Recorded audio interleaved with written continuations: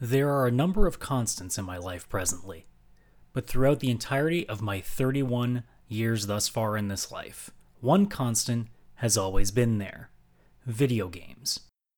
While I indeed am a lover of other things, such as professional wrestling, anime, music, sports, and much more, video games have always been an integral part of my life. I truly believe that without the many games I have played over the years, that I would not be the person I am today, and perhaps maybe not even alive to this day.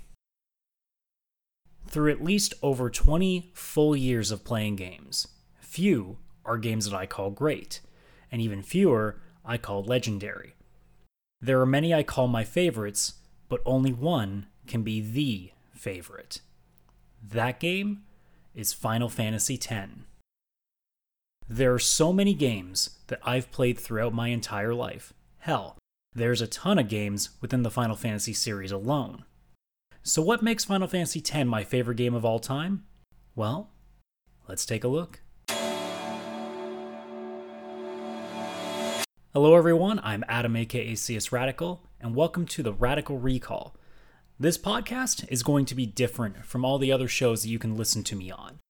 While shows like the anime-based Church of Weeb, the professional wrestling-themed Radical Wrestling Podcast, or especially the extremely random VCR podcast that I run with my friends Vish and Chris, the Radical Recall is a podcast designed as a polar opposite to all my other shows.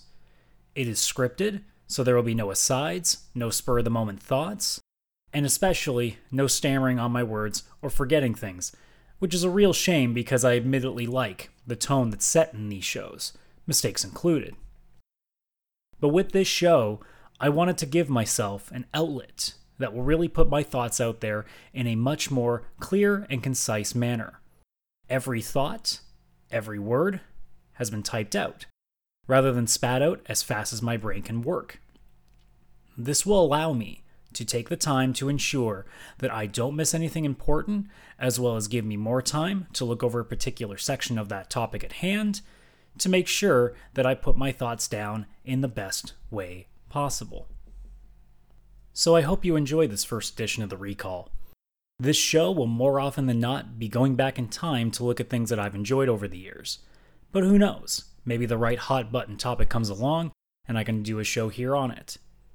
The Recall also won't be limited to video games. In fact, the next one I'm planning on doing, if I can get it done in time, will be an episode on the TV space epic The Expanse, which will be heading into its 4th season on December 13th, so stay tuned for more. But I think I've rambled on long enough here, so let's get talking about my favorite game of all time, Final Fantasy X. And just a heads up, I'm talking about everything to do with this game, so it should go without saying, but this is going to be chock full of massive spoilers. So you have been warned. Listen to my story. This may be our last chance. The first time I ever played a Final Fantasy game was the Super Nintendo classic Final Fantasy IV, or Final Fantasy II as it was known at the time here in the West. Because Squaresoft, which for those who don't know, is what Square Enix used to be known before they merged with Enix, the makers of Dragon Quest, Star Ocean, and other popular games before merging on April 1st of 2003. Hell of a merge on April Fools. But I played both Final Fantasy IV and VI during my time with the Super Nintendo before moving on to the Nintendo 64. It would be a long time before I would play a Final Fantasy game again, as I never owned a PlayStation. So it wasn't until my family finally upgraded to a PlayStation 2 that I had the chance to get back into the majority of Squaresoft's catalog. Now at the time, I didn't know that the PlayStation 2 was backwards compatible, so when I went down to my local Rogers Video, a movie and game rental store here in Canada, I gravitated to the PS2 section and there I saw Final Fantasy X.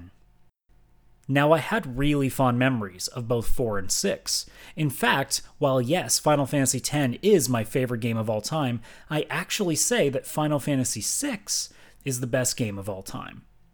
10 is my favorite, but 6 to me is the most well put together game I will ever play. You're probably confused. Shouldn't my favorite game of all time also be the best one? Well, to me, when I say FF10 is my favorite game of all time, it isn't just about the quality of the game. It has more to do with all the positive memories that came with it. When I got a PlayStation 2, it was right around the time my family moved away from the small village town we lived in my entire run through elementary school leading up to grade 8. Moving to a new town, I was free from all the bullies that had tormented me throughout kindergarten to grade 7. I finally had the chance to start anew. As Lulu even says in Final Fantasy X, no matter how dark the night, morning always comes, our journey begins anew. And that's exactly how I felt. But sure, games like Final Fantasy VI and IV, both, they were great. But they also came at a time where they served more as therapy than entertainment for me. 10 had the advantage of being the first game in the series I played with a mind clear from fear, from depression, and sadness. And when that game is as fun, lighthearted, and cheerful as it is at times, it was certainly a game that brought the best out in me. Sure, there's some dark and sad stuff in there too, but when I look back at the time that I spent with Final Fantasy X, I remember far more of the fun stuff than, say, a game like Final Fantasy VI, where the first thing I remember is watching people fall to their deaths after Kefka splits the world apart. Literally.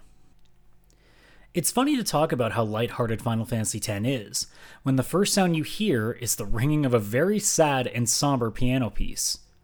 To this day, I will never understand why the designers let off with 2 Zanarkand. It just seems so out of place to go from that song to the peppy prelude that leads you into our first moments with main character Tidus. And another bit of criticism, the first Final Fantasy game with voice acting and they still let you customize the main character's name? So throughout the entire game, you're never addressed by name. Hell, because of that, it took until Kingdom Hearts was released that I actually found out the pronunciation was Tidus and not Titus, a mistake I unknowingly made for years. But in the grand scheme of things, they're such small complaints, and by the time the game really got moving, I didn't pay any mind to them. As soon as that opening cinematic starts and the badass Otherworld song plays, I was hooked. As ridiculous as that cutscene was, and believe me, we'll get into Blitzball later in the show, I couldn't help but be mesmerized by how crazy realistic that cutscene looked at the time, especially in the eyes of a 14-year-old boy. A side note, for the longest time, I thought the lyric was "Don't you give up, Auron." Because right when the line "give up on it" is sung, Auron appears in that cutscene. I mean, why not put his name in the lyrics of a song specifically written for this game? Made sense to me. We called it sin. Sin? Seeing Sin for the first time and fighting the Sin Spawn introduced me to the biggest change that this game would bring to the Final Fantasy series. Normally, these games had the ATB, or Active Time Battle System. Everything ran on a timer, so if you took too long deciding your next course of action, enemies would attack. But in Final Fantasy X, we got the Conditional Turn-Based Battle, or CTB. Turns could take as long as you needed, so if you wanted to spend several minutes planning your next move, you could. Sure, it takes away a bit of the intensity, but it also allowed players like me to plan a little more than normal, as generally speaking, I used to just spam fight, and the most powerful abilities are magic spells, unless I needed to use items the odd time. As much as I love Spira, I was a little sad that we didn't spend more time in Tidus' home of Zanarkand. The architecture was just so damn gorgeous. I would have loved for the game to draw a little more out of the panic from Sin's attack, but instead you fight a few Sin Spawn and then get sucked up into Sin itself, which at the time really freaked me out because it looked like they were getting eaten alive. But Tidus and Auron get sucked up and transported to another world. Kuno. The reason this game carries so many positive memories for me has to do with a single character. Riku, to this very day, is still one of my favorite female characters in gaming, and yes, very high on the waifu list. The first time I saw her, I probably thought the same thing a lot of you did. Is she wearing nothing but a belt as a thong? Even with the coloring of her bodysuit, a horny teenager cannot help but think it's close enough to a shade of skin that it had to be just that. But enough about the over-sexualized bodysuit, let's just talk about Riku. In the little time we spend with her here, I'm already beyond interested in her. That soft voice, the smaller frame, her kind and caring heart. She sold me on her from the very beginning. Who knew that 10 hours or so later, I'd have even more reasons to like her. Not to mention, the Al Bhed language was something I gravitated towards immediately as well. It was very clever of the design team to have a language that was just a mix of the letters.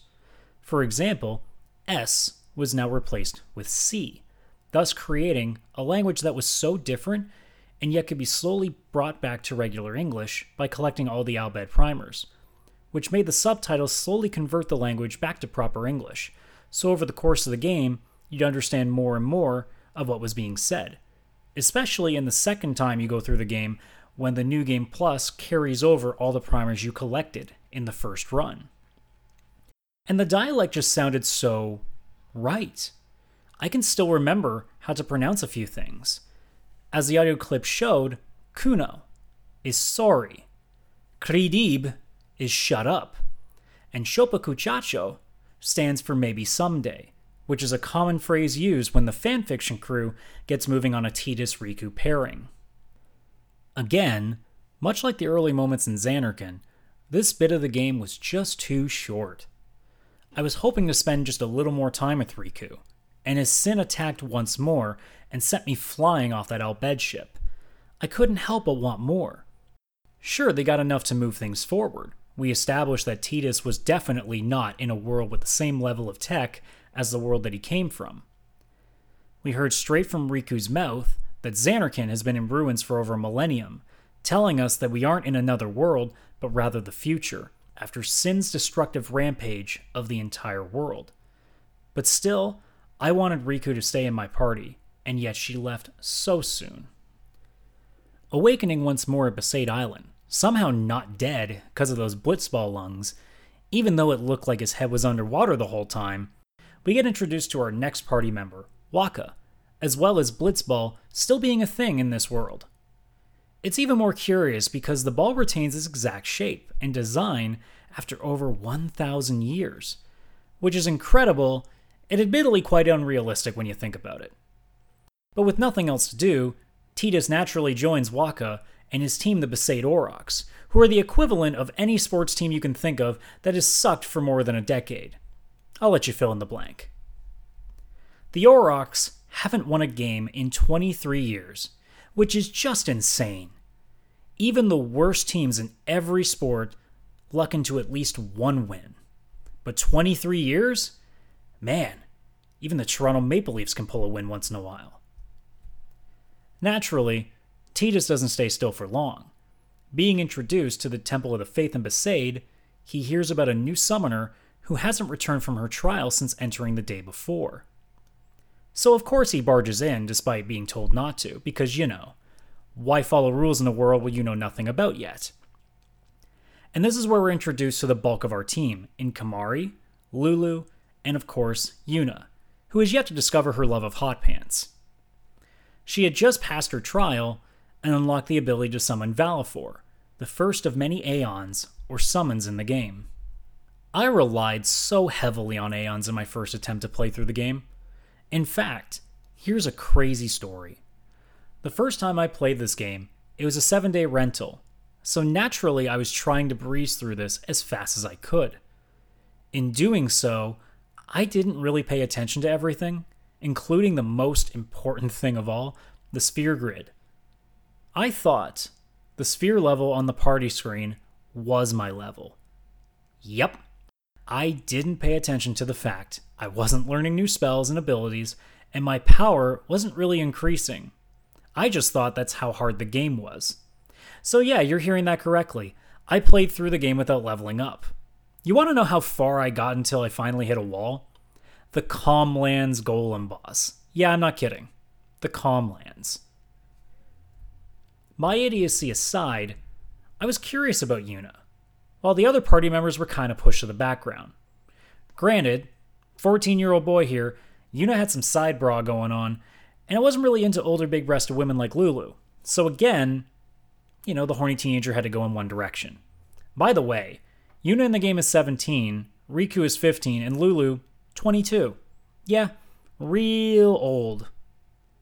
Yuna, though, had that shyness that made me quite curious, while everyone else hadn't really gotten my attention just yet. She kept me intrigued in the early part of the game before the story really took hold, as the first real big event wasn't far away. I was in a foreign world. I wasn't going home. This was my new reality, and I was stuck in it for good. The first place you get to after Besaid is Kilika Island, or at least what's left of it. This is the truly horrifying scene of the game. Kefka in Final Fantasy VI destroying the world halfway into the game. But this? First few hours. Sin absolutely massacres the island, and you see several people being sucked into the air and to their deaths. You are also led to believe that there are at least 3 dead children, one of them a baby. Yeah, this game does have its dark moments. During the travel, though, Yuna does get closer to Tidus after seeing him do the Jecht shot, a move by his old man, and a name that she tells him is familiar to her, as Jecht apparently was one of her father's guardians, thus making this mystery even more confusing. Not even that his father was her father's guardian, but that they defeated Sin, and it was still running rampant, presumably not even 20 years later. But at the very least, someone now believes Tidus' crazy story, while we're too busy trying to make heads or tails of everything else. Upon reaching Kilika, we immediately get to the infamous sending cutscene. It shows the true emotional power that the game can wield when it's on, as Yuna gracefully dances as she sends all of the dead to the afterlife while on a cascade of water with fireflies, or in this case pyreflies, flying into the skies above. But we don't have too much time to dwell on sadness and sorrow. In our first major dungeon of the game, in Kilika's temple, we get introduced to Donna, another summoner, and the first girl we meet along the way who has a real emphasis on making sure that you get to see some underwear. And she won't be the last. Yuna acquires Ifrit here, showing us that we'll be getting our summons through the various temples, and that these temples would also be the puzzles of the game, some which will be fine, and some which most certainly won't. Macalania Temple, stupid ice puzzle. Our next location takes us to Luca, where the big Blitzball tournament takes place. We hear that Auron may be here, as well as getting introductions to the Maesters, who are essentially like popes in this world, more than one, as if we needed more than one. There's Micah, but let's be honest, he doesn't really matter. The only one that truly matters is Seymour, who eventually becomes the game's "you're gonna fight me multiple times throughout this whole damn thing" boss. And boy oh boy was I happy to kick his face in several times. But the most important piece comes with the big Blitzball game towards the end. Sure, the first match takes place without you as you're busy attending to a kidnapped Yuna via the Al Bhed, which of course did get my motor running thinking Riku might be among them, but sadly she isn't. A funny note though, the Aurochs actually win this game without you, breaking their 23-year losing streak. So I guess you weren't needed after all. So at this point, I just want to take a moment to gush about Blitzball. Seems like the perfect time to do so. I'm not ashamed to say I probably spent 20 or so hours playing Blitzball the first time I made a full run through this game. To this day, I still wish Square had made a separate Blitzball game, just so I could go nuts playing that.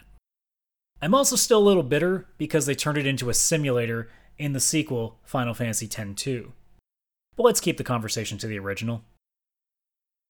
The first game against the Luca Goers was really hard, to the point I was almost convinced that it was a must-lose game, kind of like how some boss battles just end up being things you have to lose. But for whatever reason, I refused to let it be that way. So 4 tries would take place, and I finally managed to squeak out a win, barely. Later down the road, though, Blitzball was a game that I brutally abused once I knew how to work it. Here's what I would do. I recruited Rop, who had a ridiculous passing stat. I'd throw him in the corner of the opposing zone and let all their defenders go at him. I'd pass the ball to Tidus, who would be wide open and sphere shot for a goal every single time. If for whatever reason Tidus actually got caught, I'd just check shot instead. Either way, I'd win games 9-0 constantly. I was not the nicest guy when playing that mini game. But I loved every second of it, and like I said, I wish this had been made into its own game. Even if the game makes no scientific sense. Underwater handball soccer hybrid without oxygen tanks? Sure, makes sense to me. But back to the journey, we start going on the Mien High Road, where the first real grindfest started for me. Now with Orin fully in my party, I started running my Tidus Yuna Orin trio and refused to use chocobos, despite my need to hear that classic song. Along the way, we meet Rin and Rin's travel agency, and then soon the Chocobo Knights, specifically Lucille, another pantsless girl in this game. I told you it was a thing. As we hit the Mushroom Rock Road, we get to another infamous moment in the game. Operation Mi'ihen, where at one point you can decide the fate of a side character, or at least two of them. Luzu and Gata, characters that have been following you since Besaid Island, one of them will live and one of them will die during this mission. The first time I ever did this, I lost Luzu, because I didn't really know I could do anything. I just assumed he was supposed to die. But that changes when I found out that you can just keep pushing Gata to be the one who dies. Just say, hey, you want to fight in this battle? You should go to the front lines. And he goes, you know what? That doesn't sound like a really terrible and dumb idea. Sure enough, he dies. Or as Luzu says, pushed his luck. But they're not the only ones that are dealing with this. There are several, in fact hundreds of lives that seemingly lose their lives in this battle with Sin. There are the Crusaders, who belong to the Yevon religion, along with several Al Bhed, who are the only people who used the banned machines, or Machina. A religion banning technology, huh? Sounds like that's been a thing somewhere. But like I said, the plan fails, and Sin kills a boatload of people again. This is where we see the game, though, start to show its core messaging. Yevon, the religious presence in this game, takes zero blame for the mission failure, calling all of the Crusaders who died in this battle heathens, no longer part of the faith, because they worked with people who use Machina.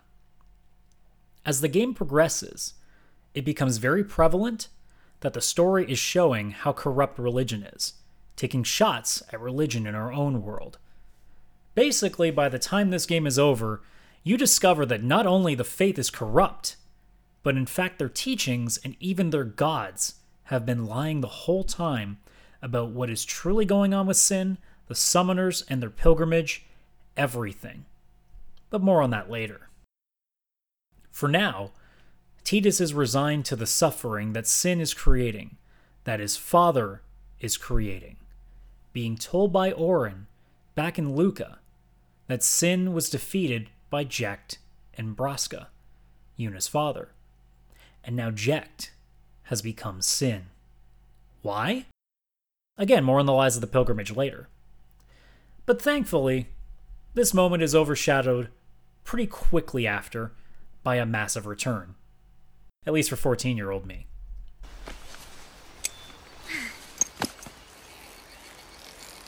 Thought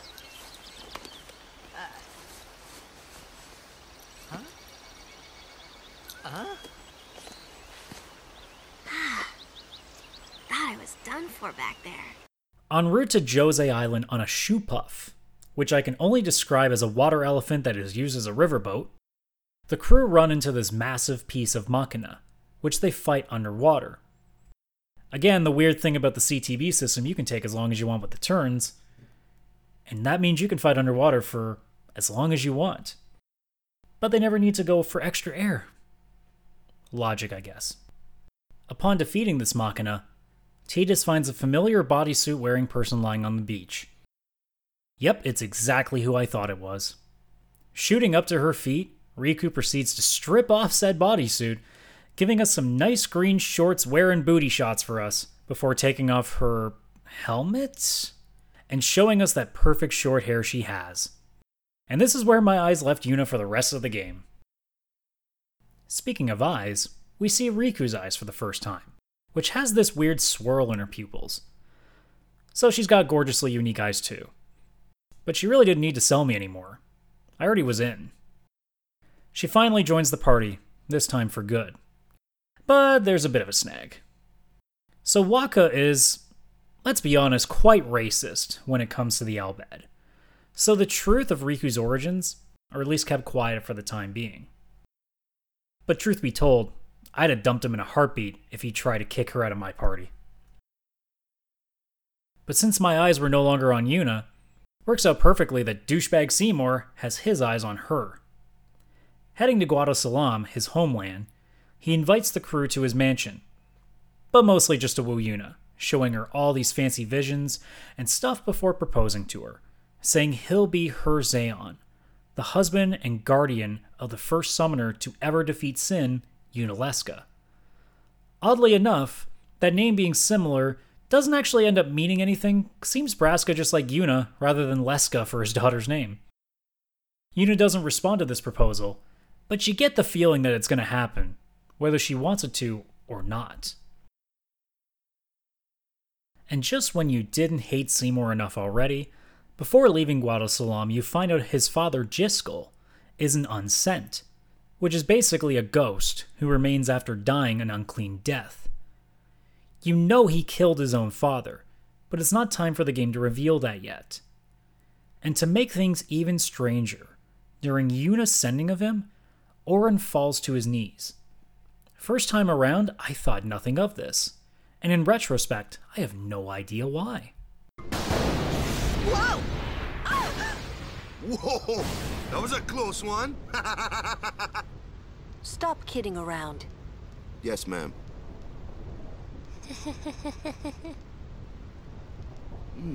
What's wrong?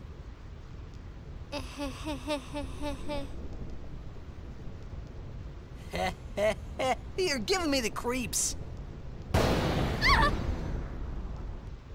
But again, the show goes back to being funny again. Hitting the Thunder Plains, literally a plains where lightning is always showering down, somehow, we find that Riku isn't exactly the best fan of it. Turns out when she was little, her brother tried to save her from a monster and use a thunder spell to do it, but missed the monster and hit her instead. But it was still adorable, watching her crawl in that weird spider-shaped manner, clinging to Tidus's leg, praying that they just take a break, and Auron just being like, It was great. Still one of my favorite moments. At this point, while staying at Rin's travel agency, so Riku can have a bit of a break from the cascade of endless lightning, well, something is really up with Yuna. A sphere, or in this world, a video recording. Yeah, that's right, a video recording in a world with Machina being banned. Makes sense, just suspend your disbelief here. But a sphere dropped from Seymour's father when she sent him to the afterlife, and she continues to study this recording. She eventually announces, while still at the agency, that she intends to accept Seymour's proposal. Auron suggests privately to Tidus that Yuna is planning something, but isn't quite sure what that is. We then hit the road to Macalania Temple, where after defeating a real pain of a Machina boss that Riku's brother, literally named Brother, is running. Through that, the racist hears that Riku is Al Bhed, and Wakka freaks out, only to have it basically fall on deaf ears. The party handles it well, giving him zero breathing room here, so he just walks away from everybody while you get the chance to ride on a Machina with whoever in your party you have the most affection points with. This was a pain for me, because naturally I wanted it to be with Riku, but that's really hard to do when she has far less time in your party than everyone else. First time I ever did this, it was with Lulu, because of course it was, she had the most playing time. Second time around, New Game Plus, you bet your ass I grinded hard to make sure Riku was going to be the one on that Machina. You can get some useful information from both women, though, if you get them. Lulu reveals Wakka's hatred towards the Al Bhed stems from his brother Chapu dying in battle while wielding a Machina weapon, thus Wakka believing he died because he was considered a heathen by God. Riku reveals that she is Yuna's cousin, which makes Yuna half Al Bhed. Ooh boy, Wakka's not going to like that one. Cue the Macalania Temple and that ice puzzle that took me way too long to figure out the first time. Hate that damn puzzle. So when completing that and being told I have to kill Seymour because he turns on us after Yuna accuses him of killing his father, I mean, I was already mad as it is, so I was more than happy to. But of course, religious fanatics are blind, and a man close to Seymour prevents Yuna from sending him after we kill him, and destroys the recording that proves Seymour killed his father. 'Cause, religious folk have issues with facts and evidence. Again, game isn't taking shots at religion or anything. During their escape from Guado forces, they fall through an ice fissure, and somehow end up on Sin, who's just casually chilling under the frozen lake under the temple. Because, gotta move the plot along. Somehow, they all end up on Beaconell Island, the home of the Al Bhed, a desert land. In repelling a Guado attack on the home of the Al Bhed, Tidus learns a crucial fact he was never told about Yuna's pilgrimage.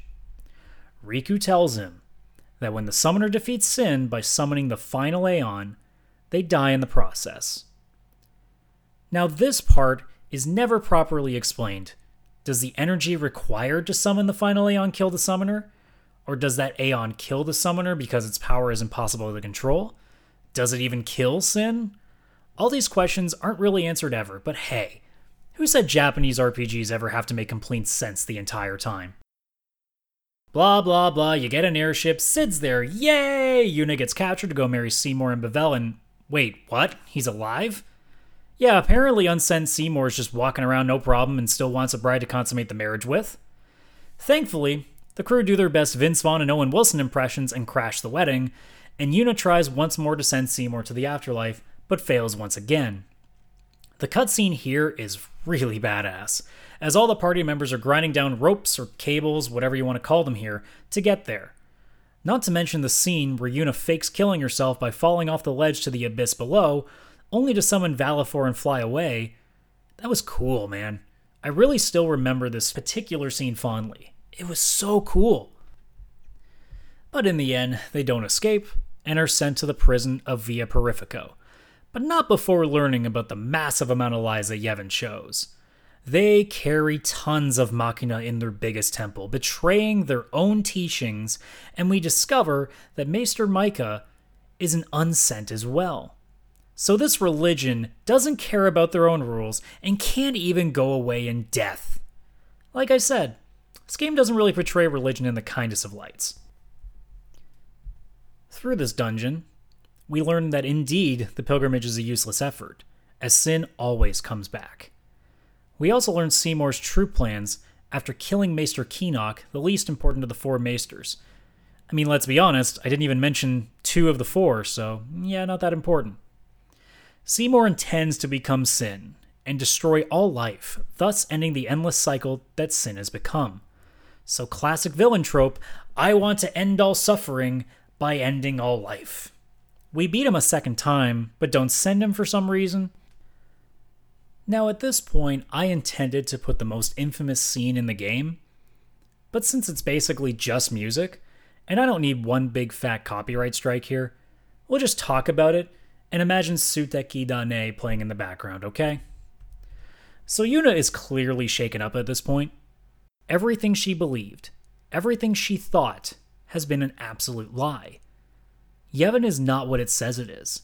Every person at the top there now wants her dead, and they betrayed everything they've taught her and the rest of Spira. The only truth left for her is that she will die if she continues the pilgrimage, and she still intends to do so, even though she knows it won't bring peace forever, but only for a short while.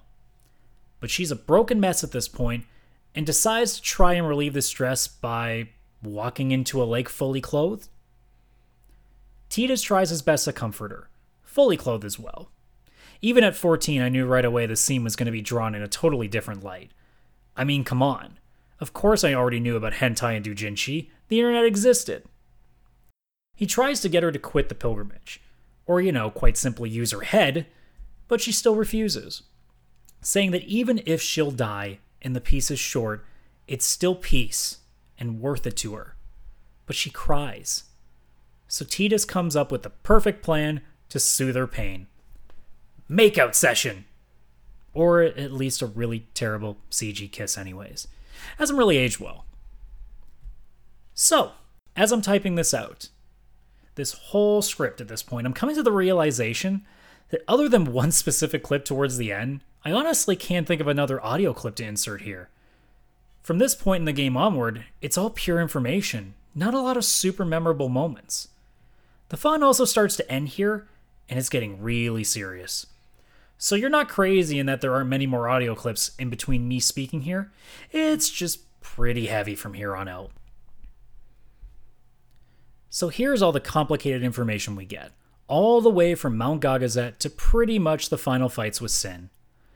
After defeating Seymour a third time and escaping a Yuna Ascending again, we find out what's really going on with Tidus, Sin, basically everything. Now none of this is really in order how the game reveals it from here on out. I'm just going to explain this whole thing as best I can.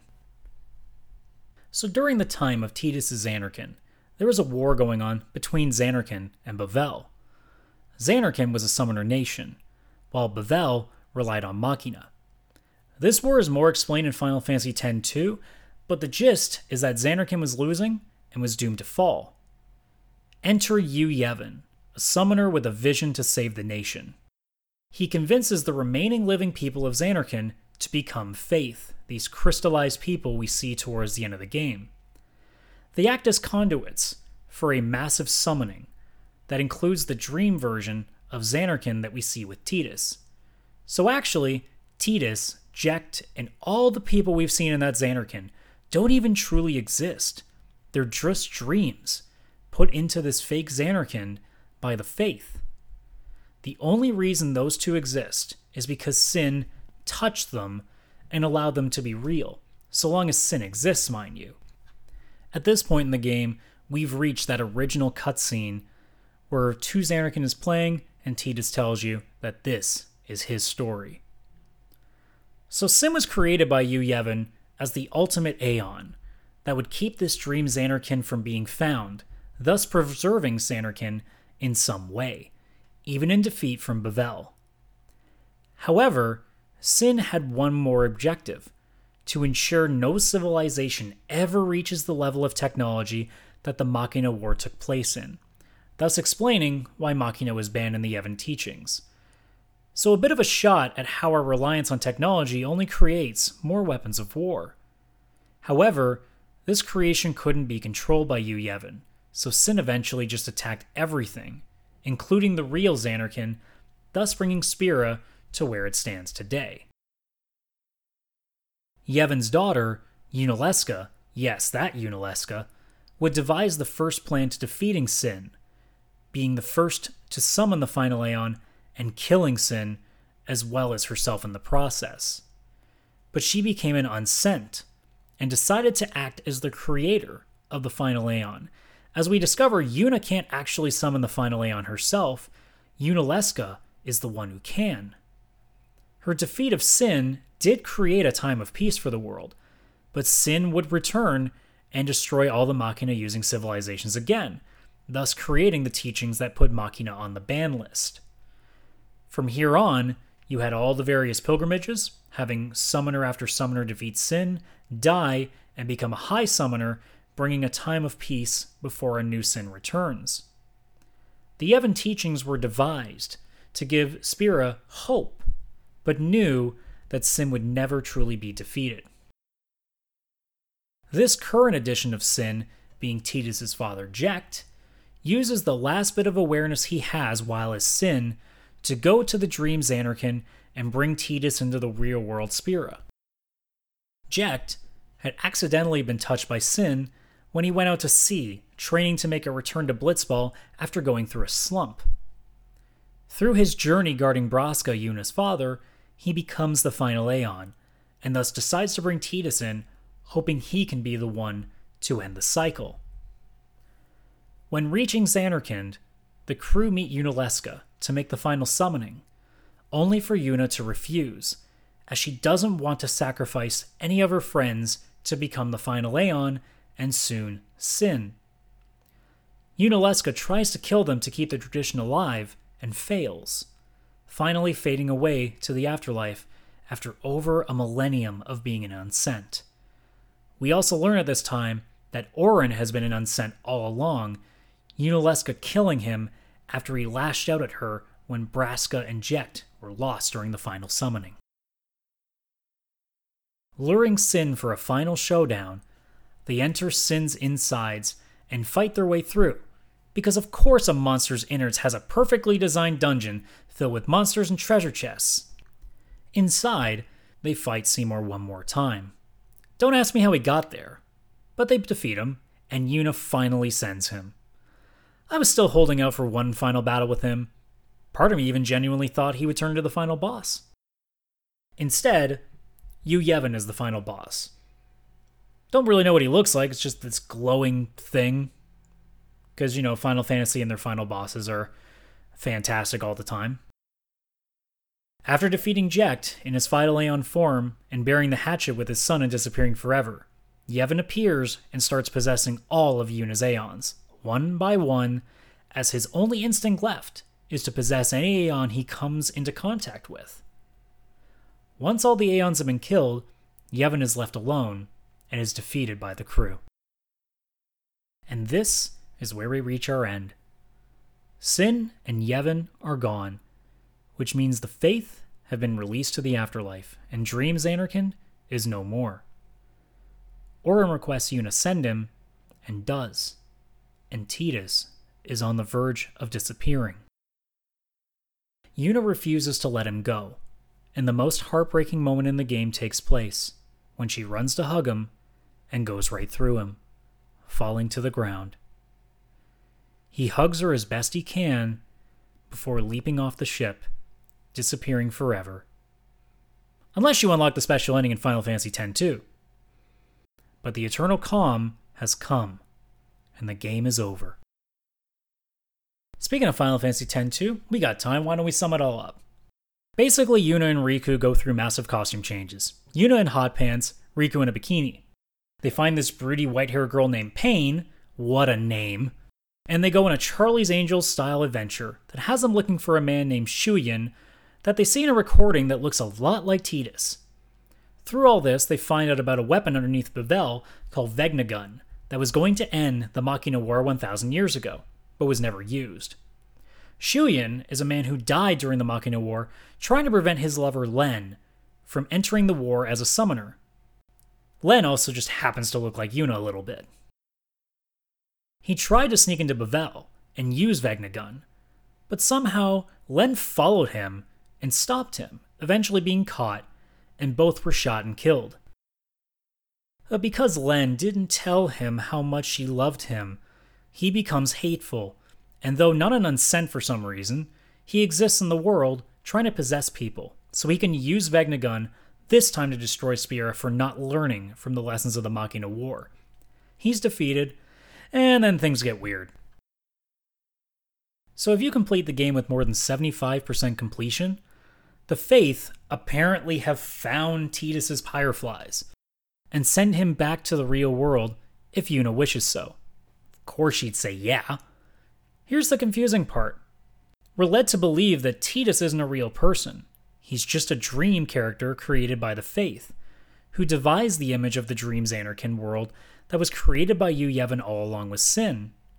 So how is Tidus, presumably to not even be a real person over 1,000 years ago, able to be found by his Pyreflies that shouldn't even exist? Needless to say, I think this ending was merely created to have the series end on a truly happy note, having Tidus reunited with Yuna. At the time when I played it, it was a really happy ending. But in retrospect, it's a little confusing. But there you have it. That's Final Fantasy X, at least in story form.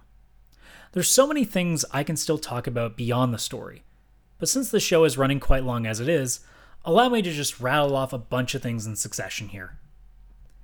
The music in this game is incredible. To this day, It's the only video game soundtrack I've ever purchased on its own. Not as a special bonus in a game package, no. I bought this CD at the only nerd culture store my small town ever had, called The Outer Reaches. We had game stores, trading card stores, board game stores, but never truly a store that had everything, especially anime and manga, all in one place. Randomly one day I walked in just to browse around the store because it's near my house and on the way home from high school. And the store had one new copy of the soundtrack sitting there on the shelf. And it was more expensive than a regular CD.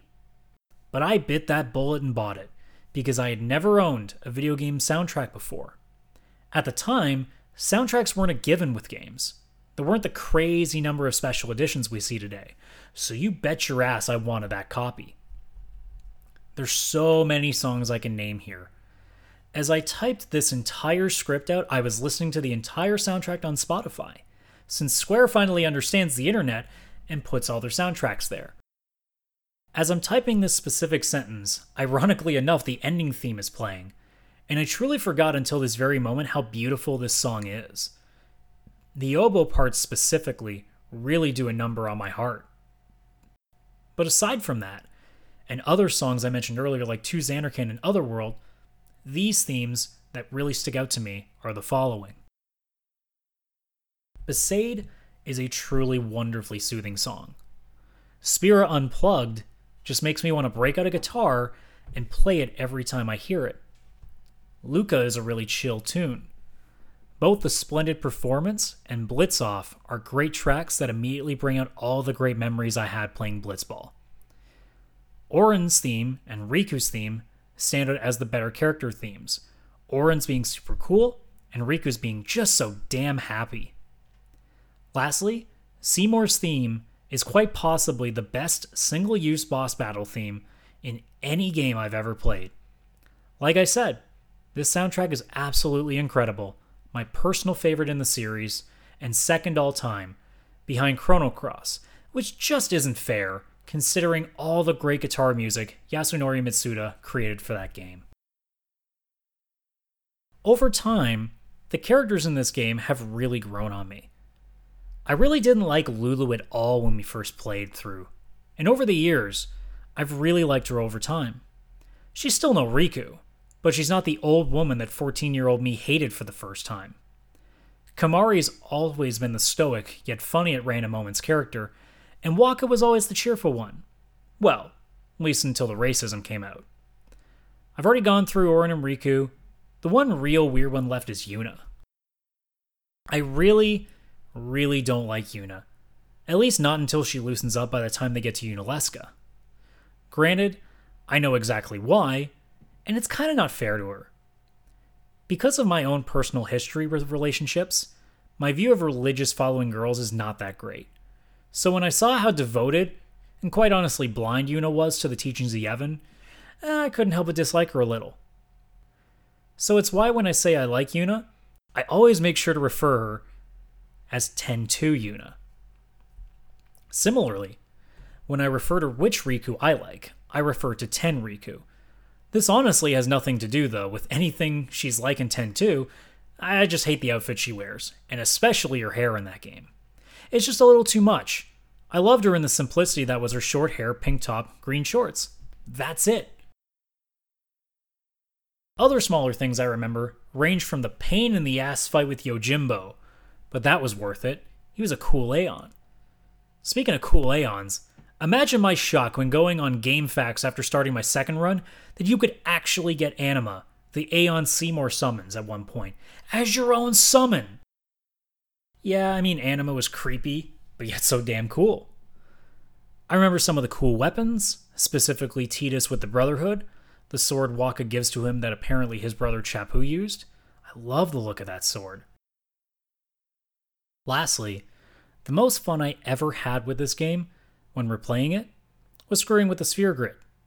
You know, when I actually learned how to use it. There is nothing more enjoyable than having Lulu fighting with a Moogle doll, after putting her through Auron's grid with a teleport sphere, and having that tiny doll deal 9999 damage to bosses. That really hurt, you know. You big meanie. I have finished this game 6 separate times. All of them were not quick clears. All 6 times were over 80 plus hours, doing all the quests and collections I could. The last time I beat this game was around 4 years ago, when I got the remaster copy for PlayStation Vita, which I played on my PlayStation TV because I don't really like handheld gaming that much. And every single time I finish it, I have quite the smile on my face. It's my ultimate nostalgia. You know, after typing this all out, and now reading it into this microphone for the show, I realize how many things I've forgotten over the years, while refreshing the entire story to me. I've also proven to myself why I consider this game my favorite, but not the best of all time. When I really think about it, man, this game's second half is a confusing mess of a story. Dreams, faith, final summons, sin being reborn, all these things are not story elements a first-timer is going to get. Hell, even today, having a much better understanding of it all, it's still a little rough. But what always gets me past it is the memories from the first half especially. Blitzball, Riku, Kamari trying to smile, Tidus's really weird laugh. Yeah, the ha ha ha ha, that laugh. The Shoe Puff driver's ridiculous accent, you know, rides the Shoe Puff? And to come at a time where I was so ready to relax and enjoy a game without the fear of shutting my console off, to go to bed and wake up to hell at school the next day, the game really had all the time in the world to truly carve a piece into my mind for all eternity. And well, I suppose the hot spring scene in 10-2 also has a place for a different reason. Yuna, at least. I didn't know what the hell Riku was wearing in that scene. Like I said, 10 Riku only. Thank you so much for checking out this show. It has been a blast for me to go through this wave of nostalgia, listening to the music, remembering all the moments, all that jazz. This was a hell of a project for me to take on, considering the time constraints I have. The reason my podcasts generally are unedited and unscripted, and the videos aren't some crazy edited video with tons of footage, it's not because I'm lazy, but because I don't have enough time to pull it off regularly. The video is obviously still the same here as any other show, but audio-wise, this has been a much different project.